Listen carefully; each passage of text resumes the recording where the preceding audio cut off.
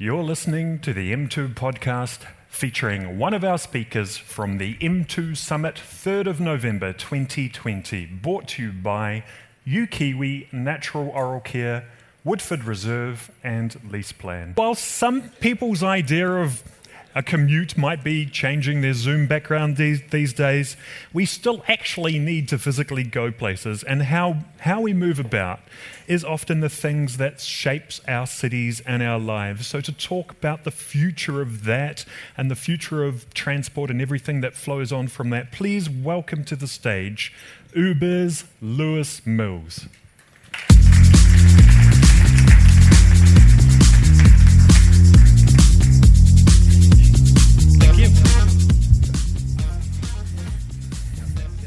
No, I think I gave you one that was off. Oh, that's right. Just, how do I get notes? I'll grab you another one. How's that? Let's try again. Oh, great. It's all right. Cool, thank you. Hi, everyone. Thanks, Andre. Thanks, M2 and Jennifer and the team for having me. Really nice to be here in person rather than, doing Zooms and things like that. Pretty big topic for me today. It's the future of mobility. And I think that Aucklanders know more than anyone that the transport system we have is under a lot of pressure. You know, when you're out there on Quay Street and there's 1.6 million Aucklanders and about half the world's traffic cone supply, it feels like, approximately. I was thinking before, actually, it's a good idea for disruption, the traffic cone industry, because someone is making some serious money out of that. But when you're out there and amongst that, the implications in terms of productivity, the impact on the climate and just your own well-being are really quite major, and they're quite negative. So we need to think of a new way of doing things. We need to do some innovation. We need to mix it up, or we're going to end up in a very bad place. And what I thought I'd do is, rather than dig into the statistics on vehicle usage and congestion and all the rest of it, I'll just start by playing a short video, which is fun, but has a serious message about where we're headed if we're not careful. Oh, let's try again.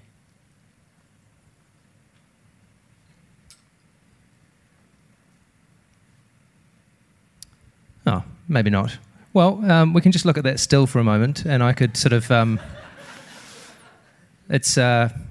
could probably describe what happens in the video, but it does lose some impact. So let's leave it, and we'll just move along to this. But you can see that for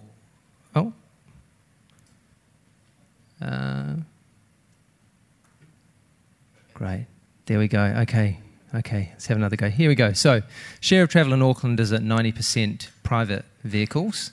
That's obviously very, very high, and it shows that Aucklanders really, really love their cars. And we've got a really long way to go to break that and change that. And it's hard. It's hard to match the convenience of having your private car. But the problem is that we're just not going to be able to sustain this if we want our cities to be livable and functional. So there's a long way to go. And the question is, well, how do we get there? How do we make the kinds of changes that are necessary? How do we create alternatives that are actually usable for people and realistic?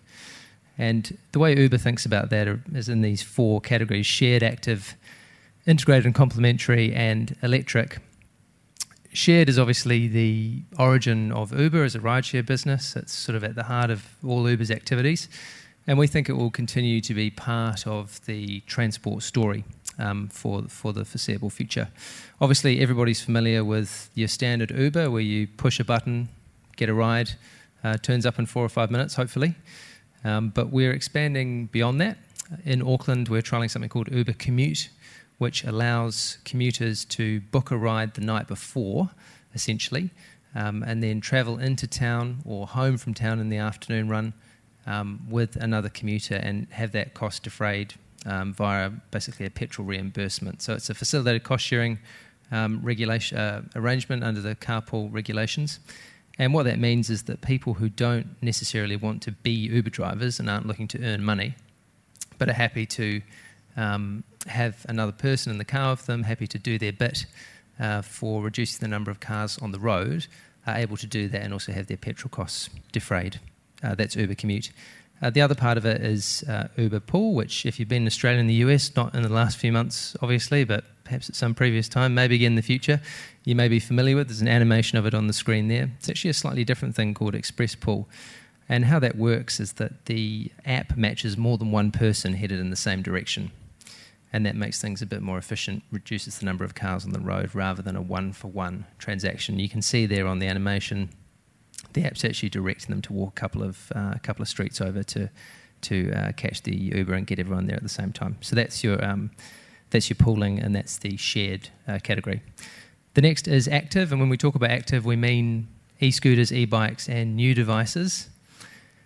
A few years ago, nobody was talking about e-scooters. Quite eccentric to own an e-scooter. Maybe it still is a little bit, but they're at least pretty ubiquitous in New Zealand towns and cities at the moment. And given where we've come from on that front, we just don't really know what's coming down the pipe in terms of new devices as well, new personal mobility devices. So we started with e-scooters and e-bikes, and you'll know that that's there's a lot of adjustment that has to go on to accommodate that. It's new vehicles on the street, and it takes a while for user behaviour to get to a point where that all works for everybody and fits in. So there's a little bit to be done there, and that can be supported through technology. For example, there are anti-tipping alarm technology available where if one of the vehicles is knocked over and it's being a nuisance, it's blocking a path, it's in the way, the operational staff can be notified about that. There's obviously the geofencing and speed limiting technology, which you'll be familiar with if you've used an e-bike or e-scooter, which manages where people can go and at what speed. And there's also technology for the development of autonomous scooters, which actually return themselves to the warehouse in the evening, which is a little bit scary, but also quite good from a operational point of view, as well as in terms of public amenity of getting the vehicles turned over again. So that's on the technology side. Obviously, you need infrastructure to support this and actually make it work. So that means shared paths, and don't tell Mike Hosking this, but it also means bike lanes. You do need that, and that's the only way to get the uptake required to really make a dent in those statistics we looked at right at the start. So e-scooters, e-bikes, new devices, micromobility, we think it's here to stay and will continue to be part of the future mobility picture. The next category is integrated and complementary. So public transport's going to still be the backbone of how people get around in our major cities. The buses, trains, ferries, whatever it will be in the future. But we think that can be augmented and complemented by technology like Ubers. So what that means is that you're able to connect up different modes on the same trip and get yourself from A to B using the combination that works for you based on your particular needs at the time. So the end game is you open the app, it shows you, a suite of different options, and you choose the one that fits with the PT, the public transport leg, as part of it. So I'll just show you a little animation of what that actually looks like or will look like. This isn't something that's fully on stream at the moment. But you can see there, you open the app, you're looking to get across town, and the app's made a couple of different suggestions about how you might do it with different prices. And the one that's selected there is the e-bike for the first bit, the train for the second bit, or it's a bus rather, and then an express pull right at the end to make up that last bit of the journey. And really importantly, it's a single ticket, so it's a seamless experience changing between modes. So you're not faffing around with the AT hop card and the credit card and all that kind of stuff. So that's the end game to get to that. Another part of it, just on the slide there, is first last mile solutions. So that's to some extent what a connected journey is, but there are also separate use cases for that too. So a good example is over in Sydney, if you know Manly, at the Manly ferry terminal, there's a small geofence around the ferry terminal and then a larger geofence around the broader area. If you take an Uber from the larger geofence into the smaller one, the ride is subsidised, and we're doing that together with Transport for New South Wales to understand what impact that has on patronage. It might sound familiar to you because, of course, across the water in Devonport, Auckland Transport's actually running something similar themselves, where they're subsidising rides to the ferry terminal on the other side. So it'd be interesting to see what the outcome is there and to what extent that does actually drive patronage. So that's public transport, continue to be part of the picture, complemented and augmented, as I say, by some of the technology that's out there. The last one, and it really pervades everything I've been saying, but it's the most important is electric. The future is going to require electrification. Transport's a major emitter. It's usually the number 1 or 2 emitter in most markets in the world. And for Uber, we've committed to get to zero emissions, so true zero tailpipe emissions in the US and Europe for 2030, with the other markets to follow on, and in London for 2025. So it's pretty ambitious, but it really has to be done. Industry needs to get on and do it if we're to help get towards Paris. So on the electric front, the big question, I guess, for policymakers and for industry is, well, okay, electric cars are really expensive. The infrastructure also isn't quite there at the moment. How can we accelerate that transition in the way that allows people to still get around in the manner they've become accustomed to? And there are sort of 2 parts to that. One is incentivizing riders and drivers, incentivizing riders rather, and then on the other side you have the EV assets and the drivers. So if you start on the rider side, the first line of defense, if you like, for making that transition is getting lower carbon electric options available on the app. It's just what I've been talking about essentially, connected journeys, and having that humming so it's actually a reasonable option for someone to choose, especially if you have those connected options where you can choose the right mode for the right trip. That's kind of the first line of defense. I think the second is electric-specific modes. So Uber Green is something that's being used in some parts of the world. Essentially, that's an EV. You pay an extra $1 for it. The consumer chooses the EV and pays the $1 for it, and that $1 goes towards driver incentives, which I'll talk about in a moment. And the third bit's transparency. So obviously, corporates and operators will be talking more and more about their electrification efforts, about their carbon intensity, and as well as that, we hope that there'll come a time where you'll open the app, and when you make those choices between the modes, and you're thinking, well, do I take the e-bike and the train, or the private Uber and the Uber commute, or whatever, there'll be some richer data for you available to you about that, about the electrification, about the carbon intensity. So that's about putting consumers in a position to make that positive choice. So that's the rider side. On the driver side, there's a few things you can do. There's a zero emissions incentive, and we expect that over time more and more operators will do this. It's $1 per trip if you've got an EV for drivers. Uber Green, which I talked about before, has something similar. So if you're operating an EV, you get essentially a subsidy towards that. And the last thing is partnerships with vehicle companies and leasing agencies so that you can actually basically get a discounted vehicle. So in the US, it's a Chevrolet Bolt. In Europe, some other models, and in the UK, Hyundai Kona, Nissan Leaf, and a couple of others. Incidentally, in the UK, the 2025 zero emissions target is going to be met by way of the application of a 15 pence fee per trip for every trip that is bounded by the M25. Drivers accumulate that, and they can then use it to put towards the cost of an EV through one of the partnerships that I've mentioned. So that's part of how you get there. That's what industry can do. Obviously, you need government to step in and think about how we manage that, how we incentivise that shift. Policy, typically and traditionally as well, will just make it cheaper for consumers to buy EVs, and that's good. That has some impact. The problem is that private vehicles usually sit at 4 or 5% utilisation. So if you're trying to reduce the heavy usage of the internal combustion engine, you need to have a bit of a think about subsidising electric kilometres rather than about subsidising the particular mode, especially the privately owned mode. So lots for government to think about there, and lots for them to sort out in the years ahead. So, of course, being Uber, when we talk about electrification, we mean vehicles on the ground, but won't surprise you to know we also mean vehicles in the air as well. We believe that as cities get more intensified and go upwards, transport will have to go upwards as well. And that's why we think that vertical takeoff and landing vehicles, small electric cars, flying Ubers essentially, will be part of the picture too. That's not a future that's here yet, but it is an exciting one, it's an aspirational one. And what I'm hoping to do, we'll see if it works this time, is leave you with just a little clip of what that aerial future could look like. So let's just have a go.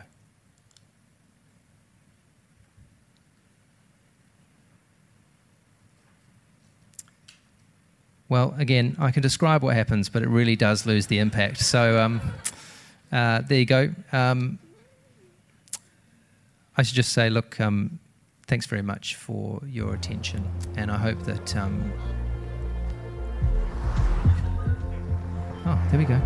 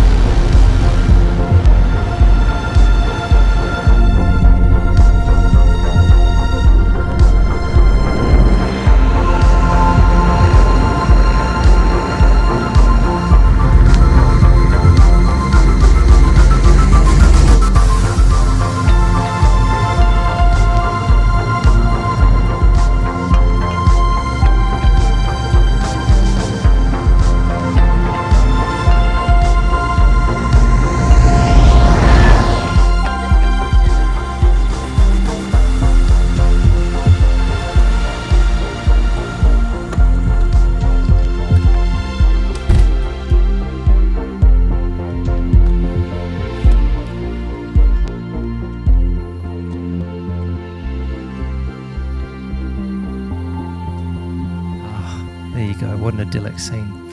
So, closer than you think. Thanks very much for being here today. Thanks, M2, for having me.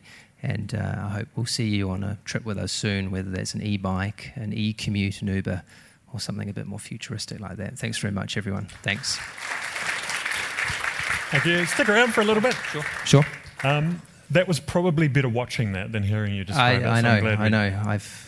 Being from Uber, you always there's a lot of expectations about videos sort of running smoothly. So this is I have previously had to describe it, which is not as good, I can tell you. It's part of the magic of a live event. Yeah. Now that paints a future where you've got this intensification of cities, and that's that's a very valid future. But do you think the stuff that happens in between, like we are talking now about more of a regional spread potentially on the back of what's happened this year, people being able to work from home, does that change some of that medium-term stuff?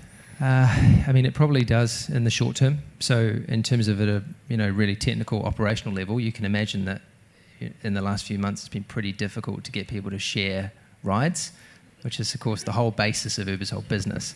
So it's a pretty challenging time in the short term.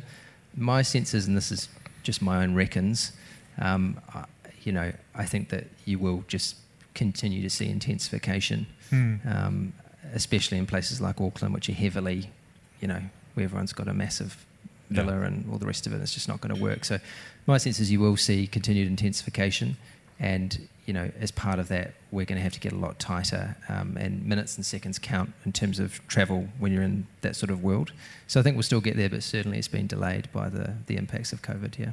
Brilliant. Now, even beyond Uber, but just generally speaking, are you optimistic for New Zealand's future? Try to be. I think, coming to events like this is always good because you can sort of hear from people who are enthusiastic and aspirational and, have ideas and are kind of buzzing. And, I just agree with what's been said earlier about the tall poppies thing. Working for a US company, when I arrived from having been a private practice lawyer in New Zealand, having been in the public sector as well, it's really like a splash of cold water in the face because everybody's so pumped up about everything. And, being around that and that drive and that kind of ambition, it's a little bit cultural, but I don't see why with the resources we have and the people we have, we can't capture a bit of that here and still be distinctly Kiwi. So, that's been my experience working for a US business. I hope we could have a bit more of that here. Yeah, is it a balance though? Like we don't want to become totally like that. Do we leverage some of the humility that we have? We don't want to start talking about strollers and doing all that kind of stuff. But yeah, I think that it's a balance to be struck, but I think we're probably a bit too far the other way. And I think just a little bit more of that kind of attitude could really help. But yeah, how we are makes us special. Obviously, there's a lot about the US being careful here that we maybe wouldn't want to replicate in New Zealand. So we have to take care, but I do think that it's the kind of drive and ambition, and you sort of see it at events like this. And how do you amplify that? I don't really know, but it'd be great if something like this, if the flying vehicles or whatever it is, was able to be built in New Zealand. In fact, there is an example of that with Whisk. So yeah, it's cool. Thank you very much for your time. Cheers. Thank you. You're listening to the M2 podcast, featuring one of our speakers from the M2 Summit, 3rd of November 2020, brought to you by UKiwi Natural Oral Care, Woodford Reserve and Lease Plan.